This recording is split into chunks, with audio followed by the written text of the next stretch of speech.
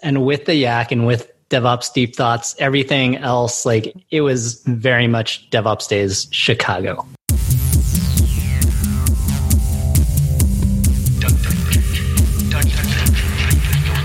It's time for Arrested DevOps, the podcast that helps you achieve understanding, develop good practices, and operate your team and organization for maximum DevOps awesomeness. I'm Matt Stratton. And I'm Trevor Hess. This episode is sponsored by Circle CI. Designed for modern software teams, Circle CI's continuous integration and delivery platform helps developers push code with confidence. Trusted by thousands of companies, from 4-person startups to Fortune 500 businesses, Circle CI helps teams take their software from idea to delivery quickly, safely, and at scale.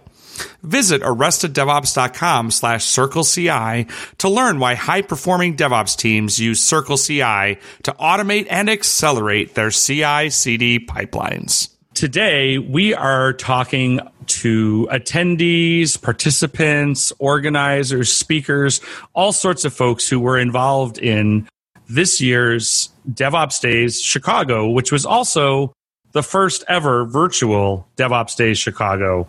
And we're going to kind of talk to some folks to see what they thought about it, and primarily thinking about the virtual experience of that, because this is really new to a lot of us, and we're all trying to do it really, really well, or at least not terribly. So keeping that in mind, we've got a whole bunch of guests, so we're just going to have everybody go around, introduce themselves, and then we're going to go get right into it.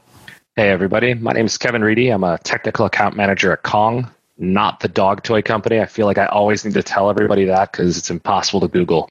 Much like other companies I've worked for in the past. I ran the AV team at DevOps Days Chicago this year, and pretty much every year that we've needed an AV team. And one fun fact is I'm currently the 20th ranked shuffleboard player in the world. Man, oh man, that's hard to follow. So I'm Sasha. I have been part of DevOps Days Chicago for the last 5 or 6 years. I don't know. What is time?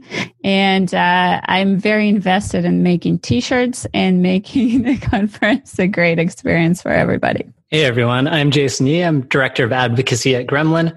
I don't know that I'm 20th anything in the world. I might be the 20th Jason Yee because my name is actually fairly common. Number one would be, apparently there's a Jason Yee who's like a kung fu master, and I kind of wish that I was him. But instead, I make chocolate in my spare time.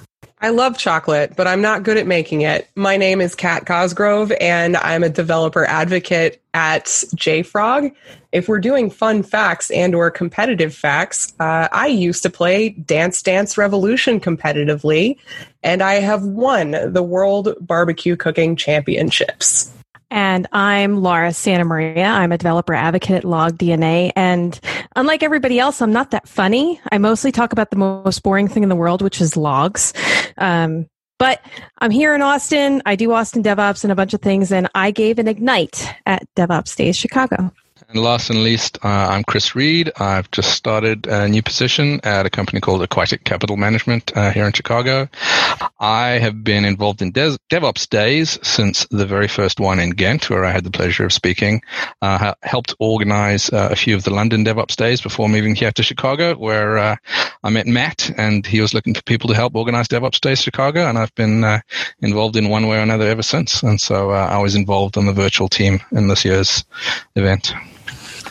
Fantastic. Yeah, I want to talk a little bit about, not too much about the history of DevOps Days Chicago. I think we kind of know about DevOps Days. Chicago has been around since 2014, which is still funny to me to think about that we're one of the longer running events, and we've been around for the majority of the time there's been DevOps Days, because it still feels new to me.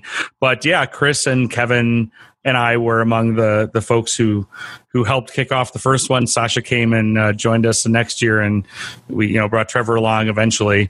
But that's enough about that. I want to talk a little bit about what was different this year. To kind of put in perspective, we didn't initially plan to make this be a virtual event, but as as things started to happen with COVID and coronavirus, we started looking and said, what are things going to look like? Is it possible that come September, we're going to actually be able to get people in a room together? We were cautiously optimistic. And then we kind of hit except for Sasha. Sasha was probably telling us from the beginning that we were all a bunch of Pollyannas, but But that being said, Sasha, you kind of, I think, were leading the charge to actually try to do this thing virtually. I think a lot of us were kind of like, maybe it's better to, just kind of punt for the year. That's my only sports analogy that'll make it into the whole show. And Sasha really kind of helped rally that. So, Sasha, you want to talk a little bit about how we made this decision and what was important to us in deciding to just put on a virtual event? Yeah, so first of all, my general strategy is convince Matt that we should do something and then have him do it. So that works out really well for me. But yeah, I did push for us to have a virtual event. My biggest thing was if we didn't, I was kind of afraid that community that we have come together every year would have no place to come and discuss, their lives and their technology problems and, innovation and whatnot. So I wanted to have that place. And so the biggest question, I think, for us was, can we make it a good virtual experience where people can still have a conversation and not just be attendees to a talk, right? And so ironically, I think me and Matt actually have no idea how that part went, even though we really, really tried to make it good because we were part of so we split the event into AV team, I guess, and a virtual team, right? And so the people who were in the studio were just in the studio and kind of recording the thing. And the other people were handling the participation. So I think Chris is the only person from the virtual team here. So you'll have to speak to that. But yeah, and so I will say the other thing is that was important to me in particular was that we make the event free. So anybody could go and attend and anybody could watch the things for the talks for free on YouTube. I think since we could afford it, I think it would be a mistake not to do that. I want to kind of reiterate, when Sasha said about having a good virtual experience. So something that's been key of our particular DevOps days is true of a lot of DevOps days, but it's part of our philosophy. And I think it might have started at the second year. I don't know. I think Michael Lanyon, who is one of our organizers, kind of decided to say some spiel up on stage about, look at your badge. It says participant. Everybody's a participant. This is a participant conference. And I think Lanyon was just kind of riffing, but that really became part of our core belief about what DevOps Days Chicago is. And one thing I want to kind of talk about is when we took about 3 to 4 weeks, I would say, to decide, were we going to try to do a virtual conference? And we said we're going to spend some time deliberating. And our focus was not around technology, not around what platform would we use or anything. We kept saying, take a step back and what are the outcomes that we want to achieve? And the reason I want to bring this up is because that's so very DevOps, right? When we think about what DevOps is about, it's about thinking about being outcome driven rather than implementation driven. And it was one of those things where it was, and I'll tell you, it's a hard exercise to do because we're engineers. We default back to, but how would we do that in Slack? But how would we do that? There's no platform that does that. And we kept saying, wait, let's say what we want and what could this be like? And then we'll figure out how we might achieve it. And we'll talk a little bit about some of the implementation details in a minute, but I just want to think about there's a lot of talk around virtual events around, well, how do we replicate the hallway track? And I think that's the wrong question. The right question is, what do you get out of the hallway track and how can you achieve that outcome? Because saying, I want to replicate the hallway track gets you a bunch of augmented reality, VR, expo booth nonsense that actually doesn't it accomplishes the feeling of, quote, walking around, but does it actually help? And it's thinking about outcomes, I think, is a really key part. And I think I want to mention that we looked at a bunch of different virtual platforms and we essentially said no to all of them, right? Because they did not accomplish what we wanted to do, right? They had all sorts of virtual experiences geared towards some things, but they did not work for what we wanted. We're going to go into talking a little bit about the AV, but I just for some context, and Sasha alluded to this, when we streamed the event, we did stream from a studio, and we'll talk about that in just a minute about how AV worked. But that was to Sasha's point. We also had a whole other team that was really helping manage the virtual part. Yeah, no, going back to what you said about the outcomes, that was kind of one of my biggest concerns when we were like, do we cancel this conference or do we flip to virtual, was how do we make sure that we replicate that whole experience as close as possible, so that at the end of the conference, those who took the time to come and join us, both to as participants and as speakers, could feel that they got the value out of that time doing it. And yet selecting those platforms and going through the whole platform list was quite entertaining and frustrating at times. So with that, I'm going to pick on Kevin here, Mr. 20th best shuffleboard player in the world. Kevin, you said you run AV for DevOps Day Chicago basically for its entire existence. What was that like, and how is it different for you to run this year? Well, what's kind of nice about AV from the first DevOps days was that we always were kind of just catching up with where we needed to be. So that first year we had terrible AV because nobody was really in charge of it. So we knew, okay, the next year we need to make sure at least somebody's thinking about this. And as we've kind of grown into larger and larger venues, we've kind of managed that upward both in terms of complexity and just, making it loud enough and, visually appealing and people can see slides, all the way to things like how do we use AV to ensure anyone who wouldn't necessarily be able to get the full experience out of a conference could, like by providing live captioning onto screens and things like that. So it's always kind of just been like small iterations from year to year that have been somewhat obvious. The big difference this year is we pretty much threw that entire thing out the window. All I could tell you at the start when we're like, all right, we're going virtual. What are the things that are important? What are the outcomes we're trying to get to? My number one was quality. I wanted to make sure both our kind of in-studio presenters, and at the time we didn't know if that would include our normal speakers and Ignite talks or not, because we didn't know where the world would be, would look really good and be intriguing and as interactive as we kind of could be, which led to some great decisions I'll talk about in a little bit. And also we knew that asking our presenters to travel, regardless of, hey, what's the world going to look like on September 1st, not knowing, like, there's definitely going to be some people who can't or won't travel, and that's totally fine.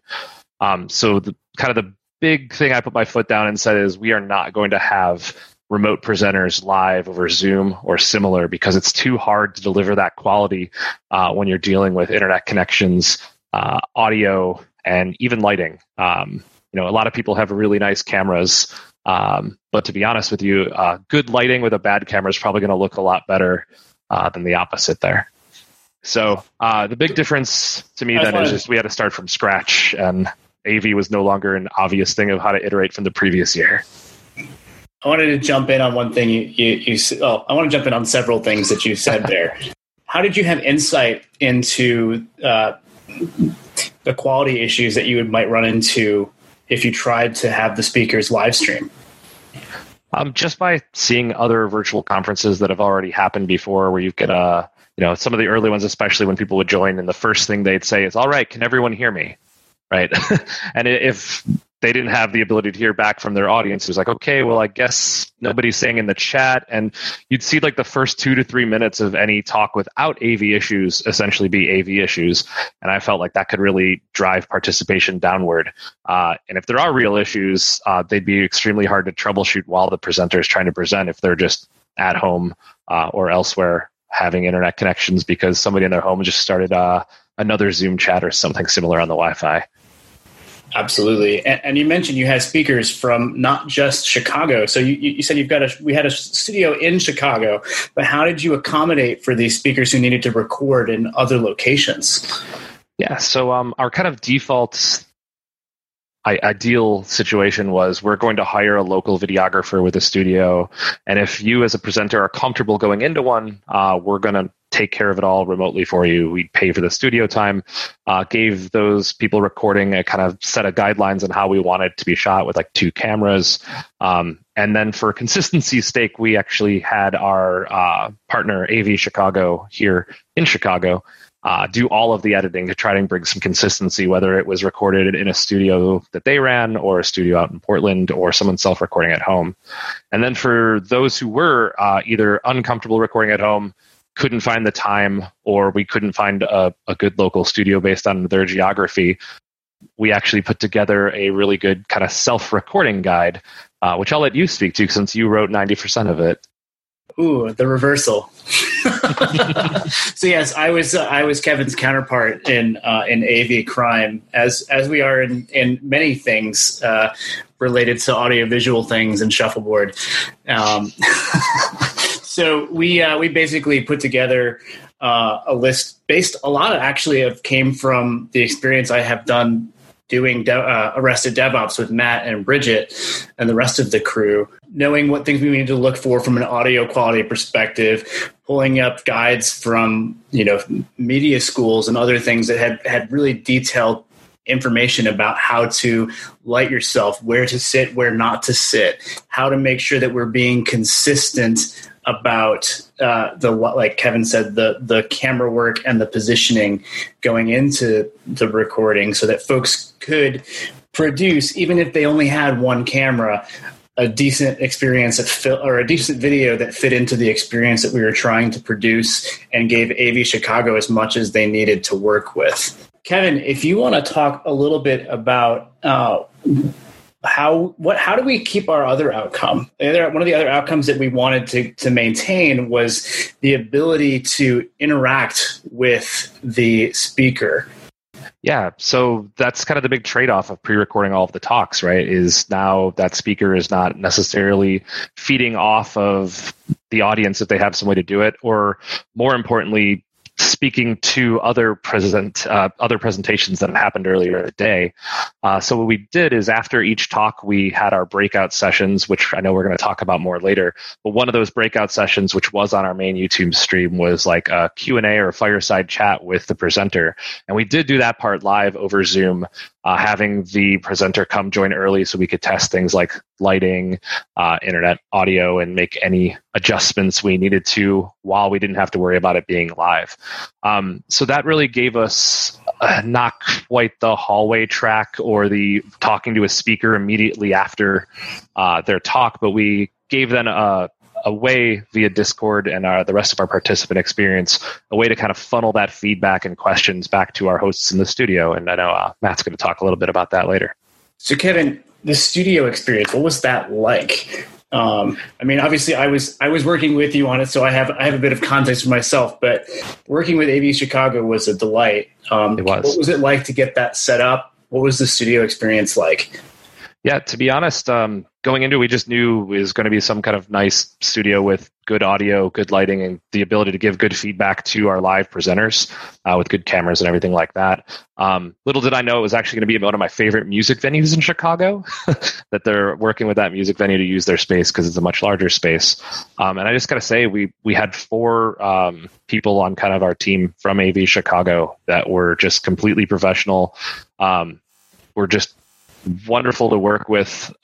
Really, the quality showing that we showed was 95% on them.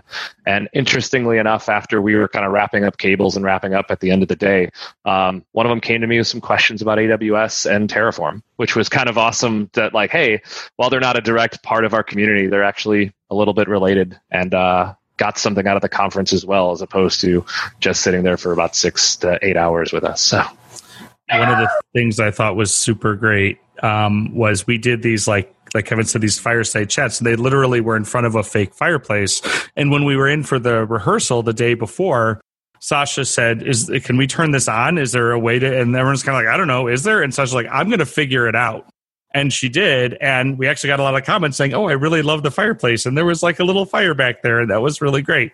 I just want to speak really quick to the recording versus not, because this is a place where people have a lot of feels. And it to me, it's interesting because I think it reflects what we might call work as imagined versus work as done. So the quote unquote argument for, well, if you are pre-recording, they're like, because speakers riff off each other. And it's like, I was given this talk and then Sasha came after me and she's like, when Maddie's talk, blah, blah, blah. And the reality is I have, with one exception, which was Deserted Island DevOps, and all the virtual events I've been a part of, I have almost never seen this happen, because it happens more in the physical events. And one thing we were able to do we were able to have the speakers in the chat during their talk with participants, and a lot of them did that, and it was kind of exciting.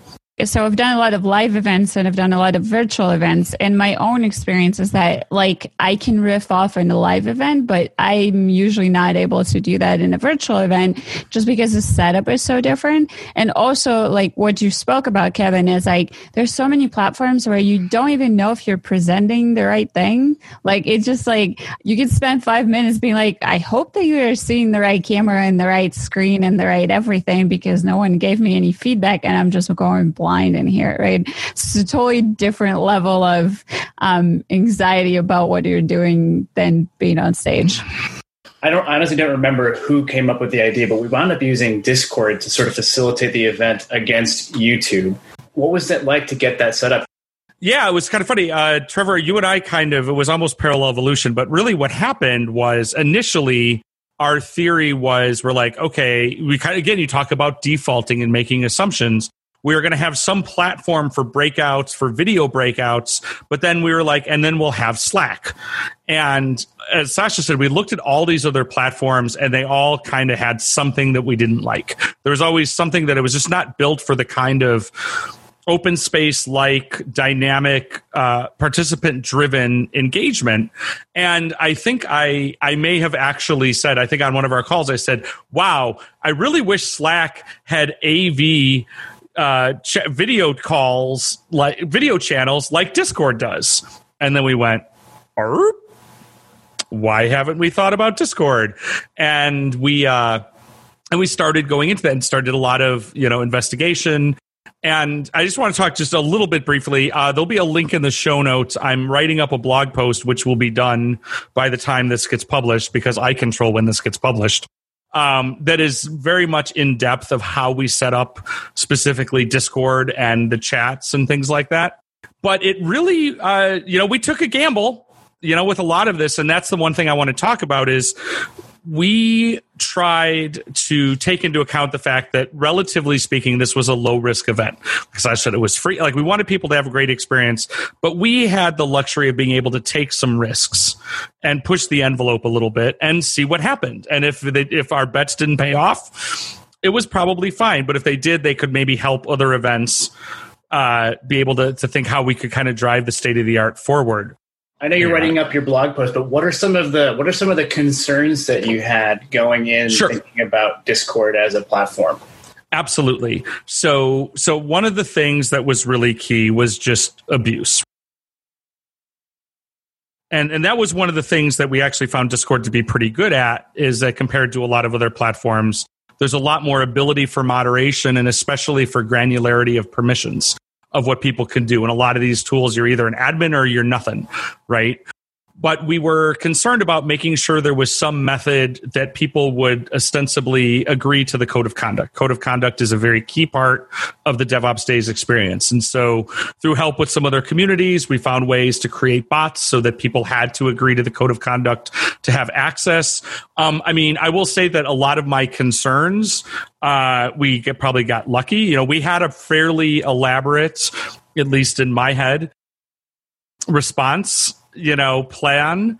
And fun story is, a couple days before the event, I was on a Zoom with Dr. Richard Cook, who's well known in the resilience engineering community and was one of our speakers. And Dr. Cook started asking me about basically, what are you going to do if everything goes to shit on Discord? And I was like, well, we pretty much just turn it off then at that point. Right. But it kind of said, like, we really were trying to think through, we know you can't think of everything, right? Unknown unknowns, that's resilience, adaptive capacity. But I was like, what happens if someone like posts our invite link on 4chan and says, go start messing with these DevOps jerks, right? Like, what are we going to do about that? And it didn't happen. So that was fine. But we had a plan. We had some concerns about, it's a platform that not everybody is familiar with. And we did a few things that I think we did pretty well. We recorded some how-to videos. We tried to over-rotate on onboarding and, did it work as well as we had hoped? No. But was it better than if we hadn't done it? Probably. So that's kind of my bar for that stuff. How did you have moderation for these rooms? You said we had video rooms, we had chat. Yeah. what we did was for text chat, that's kind of okay. And usually if you think about in an in-person DevOps Days with open spaces, we tend to kind of let those things go. People know, they know how to help us. We walk around, we go from room to room. In the virtual one, we were a little more concerned that there might be a greater chance of a code of conduct problem because people tend to err that way a little more in the virtual space than they might in person. And what we did was we recruited a ton of volunteers from across the DevOps Days community, and which to help us be moderators. And it was actually really cool because this let us bring in folks from the DevOps Days organization literally around the world who normally probably wouldn't be able to come to DevOps Days Chicago. Yeah, they would love to, but and engage with us as well as that happened. And we did a bunch of kind of the idea was that it was kind of like moderating or facilitating a meeting at work a little bit, right? The facilitators and moderators were there obviously to look out for code of conduct, but also try to help make sure you didn't have one person dominating the conversation and things of that nature. And going back to Sasha's earlier point about those of us that were in the on-site team pretty much didn't experience this part. So I couldn't tell you how well it worked. And that's why I want to talk to Kat for a minute, who was one of our moderators and also is the biggest Discord expert in my life. So anytime I have questions about Discord, I'm just like, Kat, how do I do this?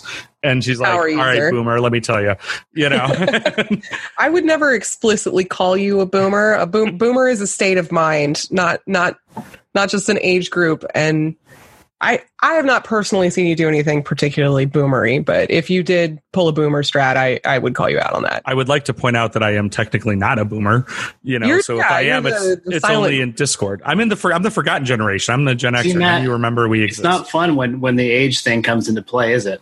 Yeah. So Kat, you were one of our moderators, so you participated as a participant as everyone did, but also helped out as a moderator. And what was... you've been to a bunch of these real world events and things like that. Tell me a little bit about your take on how this went. I have done something 25, 30 virtual conferences this year. And I have to say that DevOps Days Chicago was probably one of my favorites because it was run through Discord. Discord allows a level of friendly, genuine, and easier communication with not just the other attendees, but with the speakers than a lot of virtual event platforms do. In my experience, I've tried I've been involved in conferences running on 4 different paid virtual event platforms, and Discord is just easier for me as an attendee. I don't know if it's easier to run from a conference organizer standpoint, but it's easy as a moderator. It's easier to administrate for me. And if DEF CON can pull it off with tens of thousands of attendees, then anybody should be able to, in my opinion. It was easier to talk to people, easier to handle it when there was a problem. There's voice and video that works really well and has to, because I mostly use it for gaming, but I really enjoyed it. I would like to see more conferences run through Discord. So what we did for a little bit of background is during, we talked about how we had those fireside chats, after the talk. So at that same time is when we had topic breakout rooms, which would be similar. I very intentionally did not call them open spaces because they sort of technically weren't. But if you've been to a DevOps Days with open spaces, that's the spirit of what we were trying to do. Was attendee-driven content. And so people could suggest a topic they wanted to talk about. We created the rooms. There were both either a text room or a video room that they could join. So in the video rooms, in the breakout rooms, again, I'm asking this, and I actually literally haven't talked to anybody about this yet. And the event was 3 weeks ago. What was it like? Walk me through a couple that you were in, either as a moderator or a participant, and what was it like to have that experience? It was really, really cool. Like in an in-person conference, sometimes there were people who just like weren't comfortable actually speaking or engaging, and they just kind of want to listen, and that's fine. From time to time, that did mean that I, as a moderator, had to act more as a facilitator of conversation than a ruling with an iron fist to make sure that nobody did a COC violation. But that's okay. I'm a developer advocate. That's part of my job in general. Like, I get paid for that. So it was not a problem when that happened. And usually there was at least 2 or 3 people in the room who were like very comfortable having a conversation with strangers, much like in an open space at an actual conference. And one time it was hopping, and I didn't have to say anything at any point. It really did feel like as close to being at an in-person conference with like real breakout rooms as I've gotten so far. It was nice. I missed human interaction, and it was good to have it, even when I did have to like hard control the conversation. But even doing that was not difficult. And the attendees seemed to love it too. Like, once you asked a good enough question to get people rolling, it basically self-managed for like 15 or 20 minutes until they ran the extent of that conversation and you had to come up with something else. So people seem to really love it. And this is also, I think that the virtual breakouts and, is sort of a good example of how you have to iterate and respond, because back to the, like, we can make all the plans we want. So I spent a bunch of time kind of like saying, this is how I think we will do this. And it seems that, again, no plan survives contact with reality. And very quickly during the day, in the beginning of the day, I was noticing things happening that were counter to my vision. And we had to take Matt's phone and laptop away. Yeah, they did. Yeah, I kind of jumped in and was like, what are you doing? No. And Trevor like ran up to me and snatched my phone out of my hand. And there was great rejoicing in the virtual team when that happened. I'm sure there was. Oh, well, then we're going to switch gears. Let's talk to one of our speakers. Hey, Laura. I'm going to put you on the spot now. How are you? I'm all right. How are you? I'm doing well, or as well as one can be this year. What can you tell us about your speaker experience this year? You were an Ignite speaker this year? I was an Ignite speaker this year. And so I will say that Ignites are like my favorite way of speaking because they're so challenging, and it's really fun to just try to distill a message down to 5 minutes or less. It was really weird because, so unlike a lot of the speakers, I actually recorded it in my own home. And so you had to deal with my guide. I did have to deal with your guide. It was actually really good. I'm going to just give you that feedback right now. And no, I'm not doing it just to stroke your ego. But it actually was really good. But I think we might have gone a little overboard. So I have an engineer in the house aside from me, but like he actually has an engineering degree. And so we literally taped a sheet up to reflect light off of. So I think I posted a picture up to Twitter, and it shows like we had this sheet taped to a coat rack in the wall with a ridiculous amount of blue painter's tape so we didn't mar anything. And we had the light from the garage flashing the light, and like it was a little crazy. I was just going to record it right here in my office. And then he was like, no, let's take it downstairs. Let's make it really fancy. And that was an experience mostly because as an Ignite, typically it's just like, okay, go up on stage, do it once. That's all the time you got. You can't redo it. And now all of a sudden I had to redo it like 10 times, mostly because we had cars that kept driving past outside of the window right nearby. And I wasn't going to make somebody have to edit those out. So like I kept on having to time it. And then right as like the 4-minute mark, a car went by and we're like, all right, from the top, let's do this again. So it was definitely an experience for sure. I really enjoyed it. Next time I will include notes that multiple takes is okay and we can totally edit it together. No problem. Yeah, but I mean, that car sound of like whoosh outside of your window doesn't really work out too well. to edit that out. It's a little messy. Well, I mean, if you've got multiple takes, and as long as the car isn't literally exactly passing at the 4-minute mark every time because you hired somebody to drive by the 4-minute mark every time. Oh. Well, but then I'd have like this weird dubbed thing because you would have to have the videos make sense. But my mouth will be moving and it'll just be like a different set of words going by. That was why we called for 2 camera angles so that we could do cuts. Yeah. I'll tell you, probably the one thing that was actually the hardest wasn't actually giving the talk. It was handing off this inflatable mic thing.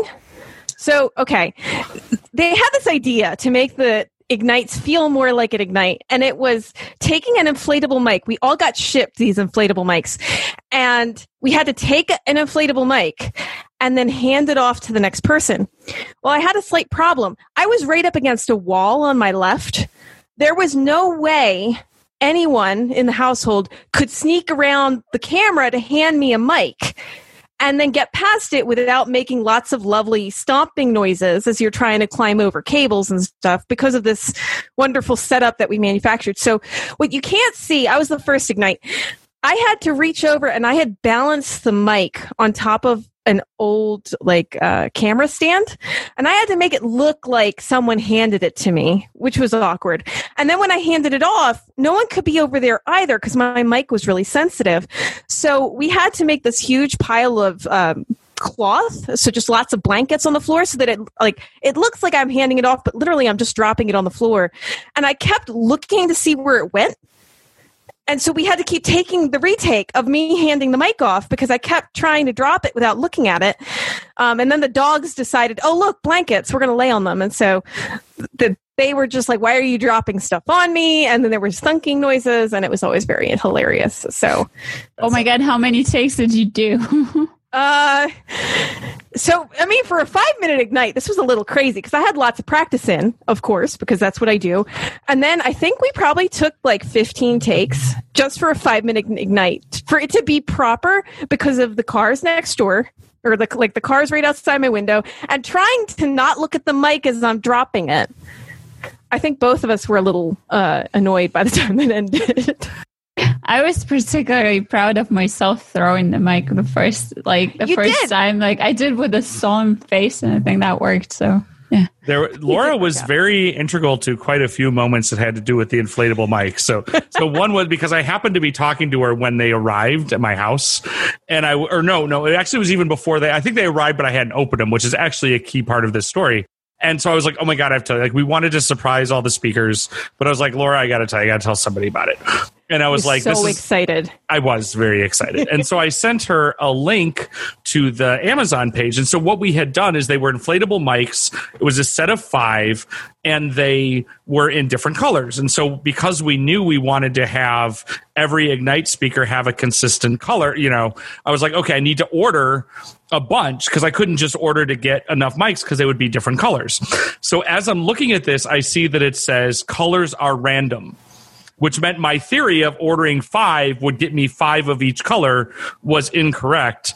Fortunately, when I did go and I was able to consolidate enough to have consistency. But one of the things that happened was Laura said, oh, maybe it'd be funny is at the end if I throw it at the camera or drop it or whatever. And I said, Laura, you don't need to manufacture a moment. Someone's going to F this up anyway. And yeah, there were going on the wrong hand. Like it could not have been more of my dream of the comedy of the inflatable mic. I think to me, it was really fun to hand it off and not know what the next person was going to do, how it was going to look to them or what was going to happen. And it's really funny because I look like I'm handing it way off screen because I had to drop it and I didn't want people realizing I had to drop it. And the next person, I forget exactly who was after me, but they just got it handed to them. You saw this hand come in and hand to them. And I think you could even see the person's body who was handing it to them. And I was like, this looks hilarious. Just is really funny. And I think that really helped that feeling of an Ignite where there's hilarious moments, there's sad moments, there's really, really poignant moments. But mainly it's just about doing something a little bit crazy to catch everyone's attention. What was it like as a speaker to watch your talk and be in chat at the same time. Oh, that was probably the most nerve-wracking part. So in case anybody ever thinks that like people who speak all the time aren't ever nervous, that's a lie. I don't think there's any speaker who would say, "Oh, I'm never nervous on stage." It's terrifying enough, but to then have to watch yourself and watch the facial expressions you make, because I make some really ridiculous facial expressions and I don't realize it. To have to watch yourself doing that and answer people's questions at the same time, I'm more nervous about doing that than doing it live, to be honest with you. But it was really fun to be able to be part of the entire discussion. I did help moderate some, but just to be part of the whole discussion all day, that participants, like you are a participant discussion, like from the original DevOps days, Chicago specifically, but like that was the experience the entire time. So I don't think anyone really missed out on a hallway track because they could pull me aside, quote unquote, to ask me a question at any time in Discord. And I think that was probably fantastic, though a little nerve-wracking when you have to watch yourself. We had another speaker who's on the call with us is Jason, who was one of our non-Ignite speakers. And I want to talk a little bit about, and Jason also recorded in the studio and participated in having a fireside chat. One thing that's kind of fun is, so Jason, your recording from the studio was pretty much the first one we got, and we were so excited. You know, we're like, oh, this is real. Look at how good. And then we're also like, wait, why is he sitting down? But it was awesome. A bit interesting. Yeah, because when I went to the studio, it was just already set up. They had, the videographer had set everything up. And so it was like, well, I guess there's no podium. It's really like this black cube sitting on the ground. So I might as well just sit because I can't really stand.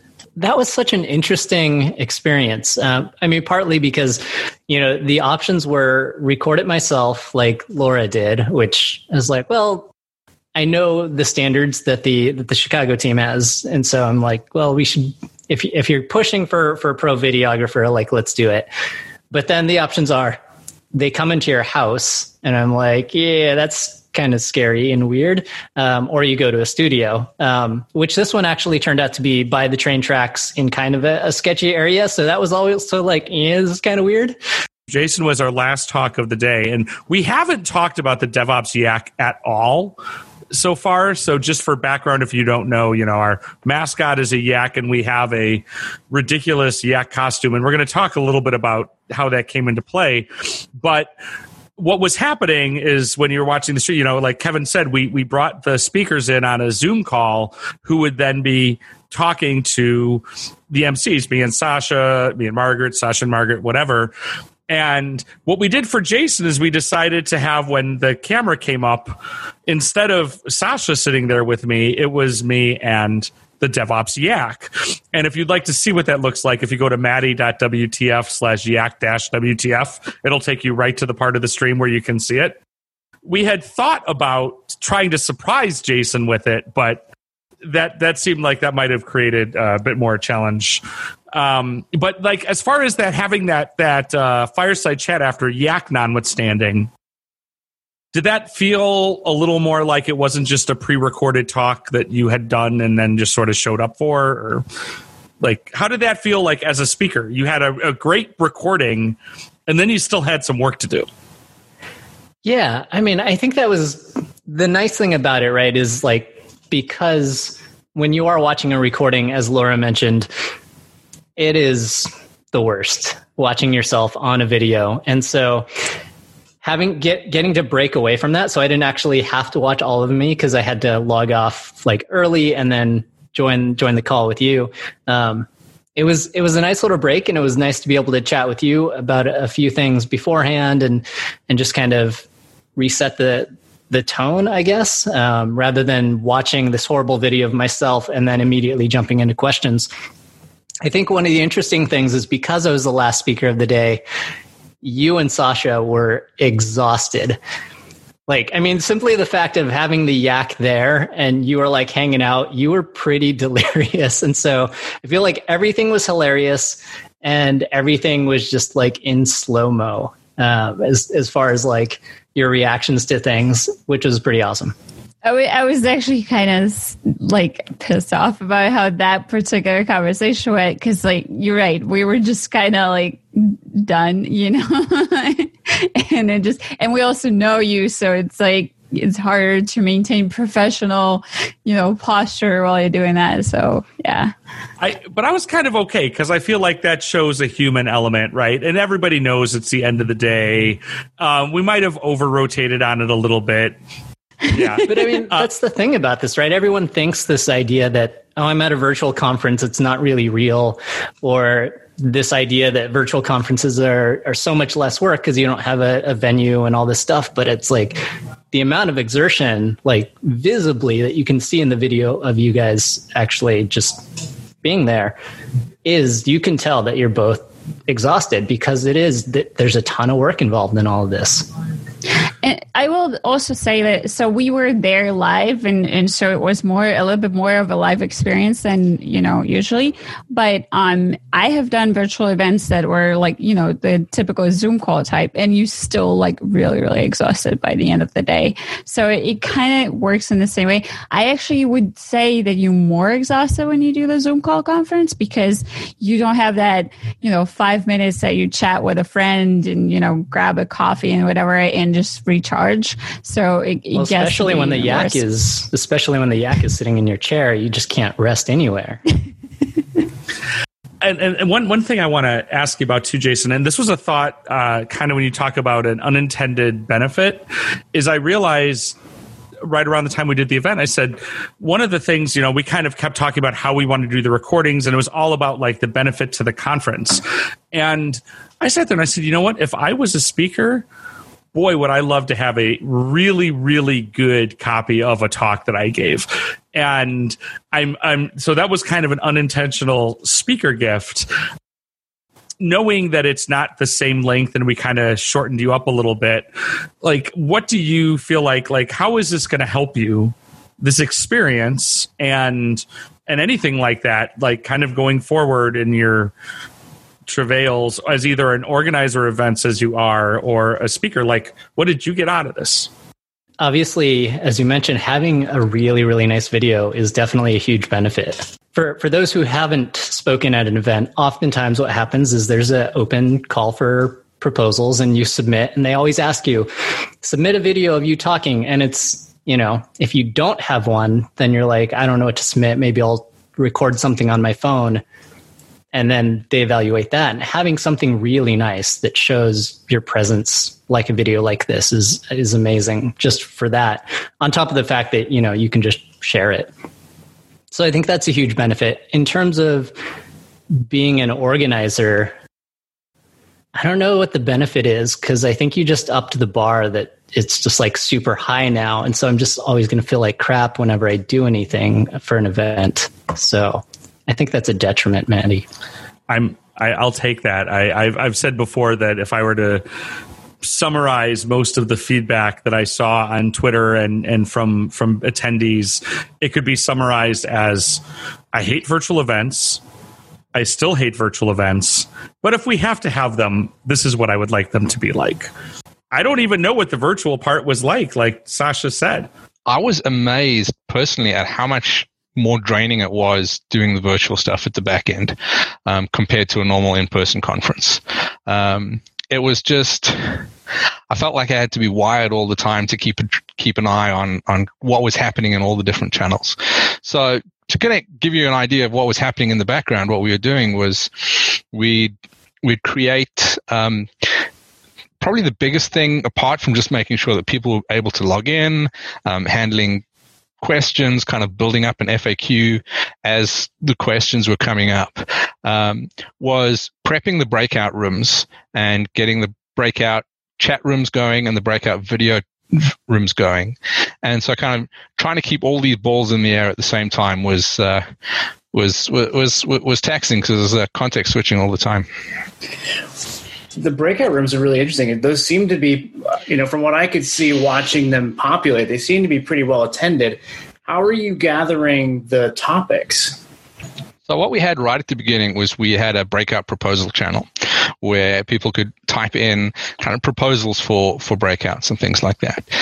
But for the very first breakout session, a lot of people didn't really know that it was there. They hadn't engaged it, even though we had Matt and Sasha kind of on the live stream say, hey, this is there, go and start proposing topics and stuff like that. So for the first round, we basically reseeded it with what moderators wanted to talk about. And I got one of my favorite topics in there, bare metal DevOps. What we would do is people would just vote on emojis for which breakouts they wanted to do. And then we had a private area where we'd create the channels. Because one of the things specifically with the video channels is there was a limit on 25 users in there. So what we needed to make sure that we had before we went live with the breakout video channels specifically was make sure that the moderator was in place so that we would have someone with moderator rights have a slot in there to basically enforce the COC and all the rest. And so we kind of had to get that pre-populated before it went. Once moderator was in the room, we would then drag it out to public access and let people join it.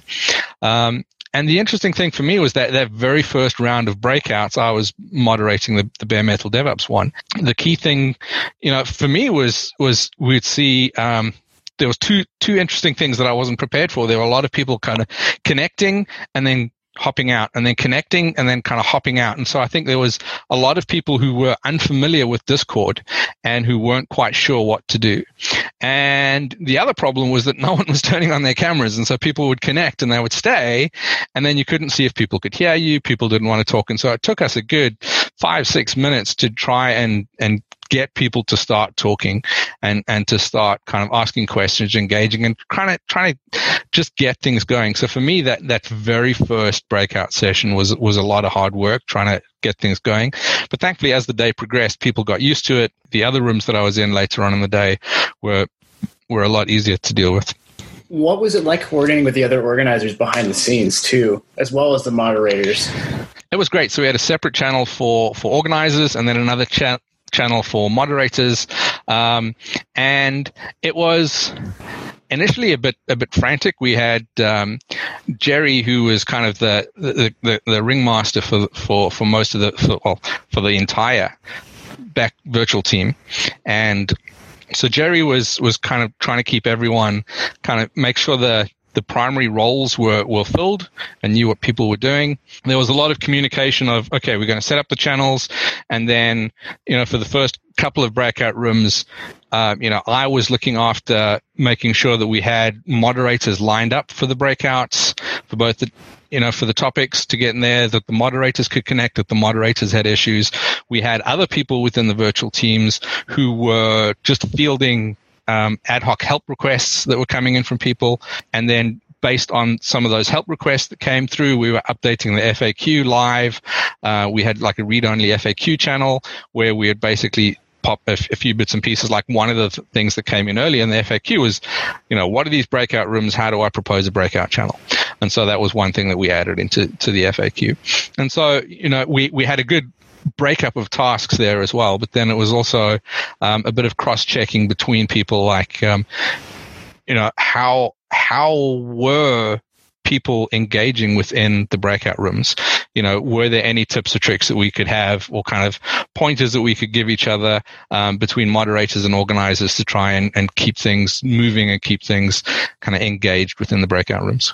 I think one other question would be, how did you deal with folks who had issues getting into Discord? Did you run into that much? We didn't have as much as we expected. So we did see a few people kind of connect in. And I suppose that's one thing. I don't remember it being a problem, but we did keep an eye initially on the numbers of, okay, people who joined the room, so kind of they'd connected to the server, but then what they couldn't do is we'd see there, and like they were just hanging out, and there was a couple of connections that connected to the room and just hung out all day without actually clicking on the yes, I accept the code of conduct, so I can participate in the conference. So a few people hit that. So I don't know kind of what happened there. That's kind of the way we had the system set up, though, is like people couldn't really engage or communicate until they'd done that. So I seem to recall we kind of opened up the help a little bit. But yeah, overall, we didn't get any emails to the organizers, emailing list around problems connecting. So from our perspective, if people were having issues, we didn't hear about it. So the issues didn't happen then. Totally cool. Right? We didn't observe it, therefore it did not occur. That's right. I think it would be great to kind of take a few minutes just thinking about, we all experience this event in different ways. And I think we all have some fun stories or thoughts or things that really stood out. And one of the things I'll just say before we kind of go into that is we didn't even talk about the sponsor experience. So to be honest, you're just going to have to go to the show notes, click on the link to the blog that I'm going to write, and that will tell you all about how sponsors were set up and the experiments we took with them. It was definitely a different experience when it comes to that. I think the one thing that comes to mind for me, I still go back to this unfortunate 2 different events happening at the same time. Because one of the things that was really powerful to me is while we were distanced and masked and taking all the proper precautions in the studio, I feel like it was pretty amazing to be able to run DevOps Days Chicago with my co-organizers, and then likewise feeling really kind of cruddy that more than half the team wasn't there for that part, but they had their own event they did, and then they got to do fun things we didn't get to do. But I think the one story I want to tell a little bit is there's some traditions about DevOps Days Chicago. And one of those traditions is that Josh Zimmerman always gives a funny Ignite. And I feel bad for Josh because he keeps trying to pitch like real talks to us. And we're like, no. We need you to come and do something funny again for us. And maybe one year we'll let Josh actually teach us something. But one of the things we realized was by having this virtual stream, we had all this space for content. And we had Josh did an Ignite a few years ago called Not DevOps Deep Thought or DevOps Deep Thoughts by Not Jack Handy. And we had him record a bunch of those and they played throughout the day. And I think fun little things like that add to the experience of it, right? It's not just a bunch of talks. It's a whole event. And as far as, we're not talking too much about the sponsors, like I feel like that was a really important part of our sponsorship. The most obvious thing for a physical and virtual event for sponsors that's the same is the minute pitch or whatever it is.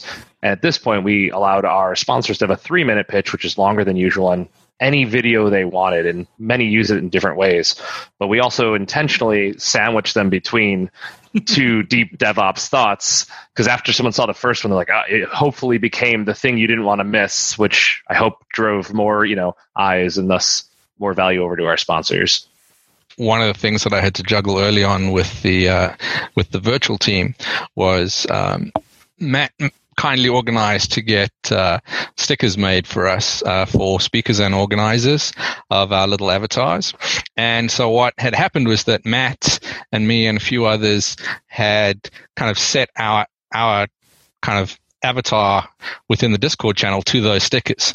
And then all of a sudden the speaker spotted them and was like, those speakers are cool. And so pretty much I was spending the first, I think it was Laura. Was it Laura that spotted it the first time? That was me.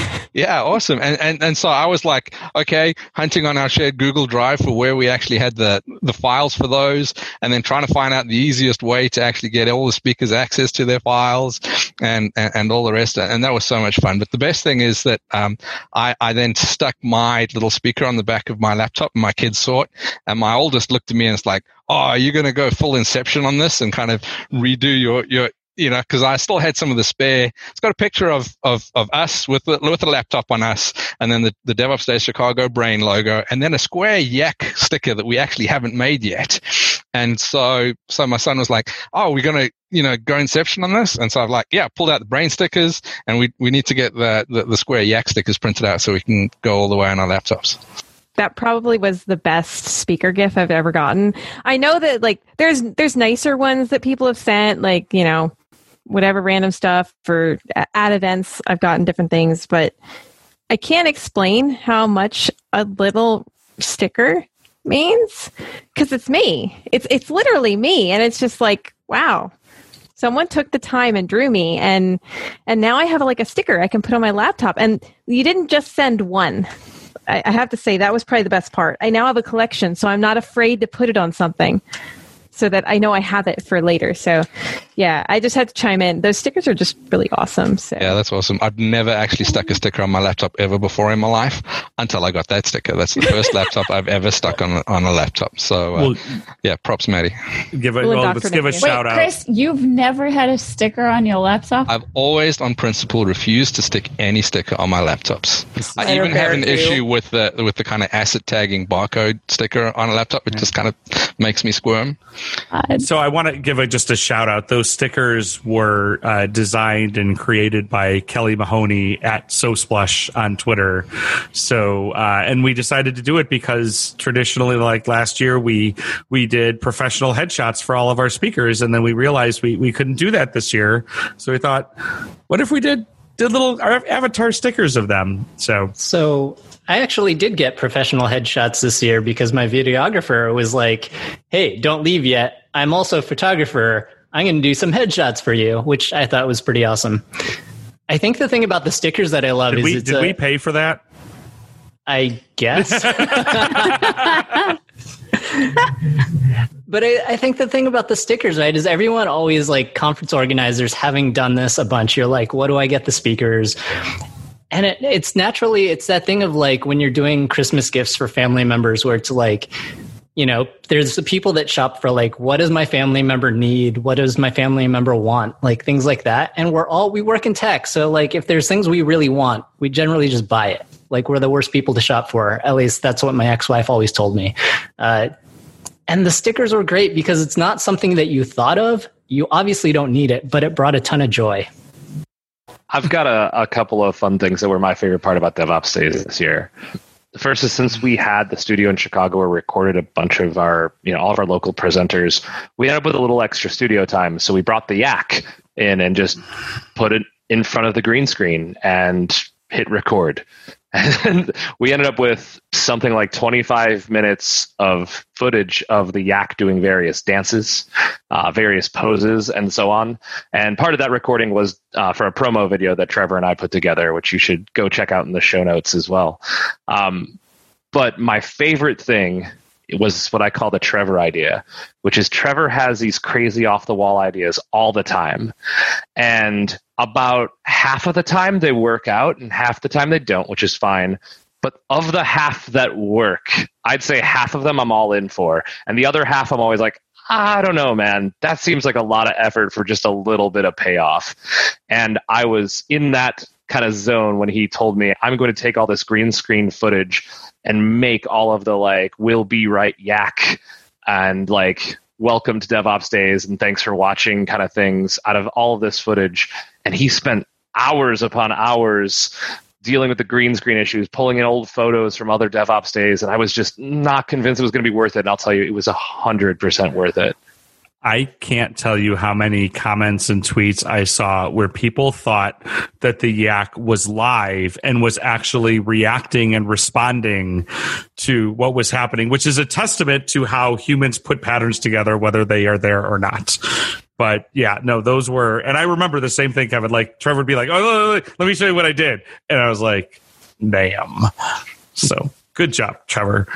I will say I want to go back and watch the entire stream and I didn't, but I think like those little bits of like DevOps Deep Thoughts and the Yak videos were a major improvement over just, sort of running dry content on a stream. They were very much in the spirit of DevOps Days Chicago, right? Like that's without it, it would have been a great conference, but it could have been any conference. And with the Yak and with DevOps Deep Thoughts, everything else, like it was very much DevOps Days Chicago. We need to think about taking it, to the next level. So like we've taken the Yak pretty much as far as the Yak goes, and like we need new ideas now to making it more ridiculous. I've got to say that I've never been to DevOps Days Chicago, but the small things that went wrong in the background, like awkwardness shuffling moderators between breakout rooms, like panicking to figure out what the breakout topics were going to be because people weren't actually suggesting things, they made it feel more like a normal conference than other virtual events. Like virtual event platforms often, like, they go so hard on making sure that absolutely everything is perfect that, like, you don't see it when something goes wrong because it's managed by, like, some offsite events person at a virtual platform company who's babysitting the drama for you. But that's not realistic. At actual conferences, stuff goes wrong. Like, there's weirdness. There's some, like, awkward AV problem. The speaker is late. Or, you know, people are weird in a breakout room and won't have a conversation. And, like, those things continuing to go wrong at DevOps Days Chicago like it's a real conference are what really made it feel, I don't know, more normal for me. It felt more normal for a day, which is extremely valuable right now, you know? Head on over to arresteddevops.com/DevOpsDays-Chicago-2020 for this episode's show notes. Visit arresteddevops.com/iTunes and leave us a review in the iTunes store if you want to help other people find the podcast. And Matt is going to touch on a review of his favorite in a moment. But we're also apparently on Spotify and iHeartRadio if you're into those systems too. Find us anywhere fine podcasts are located. I do want to read just a little bit from one review that we got a few months ago that really touched me. I'm not going to read the entire review, but just a couple things. So the review says, I have a strange place in this world. I'm not in the tech sector, but I want to move there. I'm a nurse. I will admit I've been around as long as technology. Well, not really. I've seen some shit, and I was taught years ago, before the advent of Windows, to disassemble and reassemble hardware. I know about tape drives and rooms with climate control. And I've progressed with technology, and I genuinely believe that what happens in tech innovation also happens in other parts of the world. I recognize there's a world bigger than me out there. Arrested DevOps has helped me really embrace these things in a way I never expected.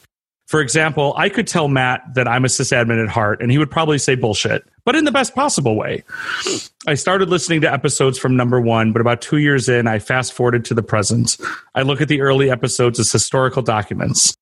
Whether you are in healthcare or strictly IT, this podcast is gold. Comments and reviews and things like this are really what keep us going. It's really fun. Like, a good example, this was a super fun episode. We basically sat around for an hour and talked to friends about fun stuff. And I'm not going to lie, that's a great part of doing this show. But the reason that we keep doing this year over year and have done this for 7 years, for longer than there's been a DevOps Days Chicago even, is because of things like that, because of ways that we found that the show has helped people.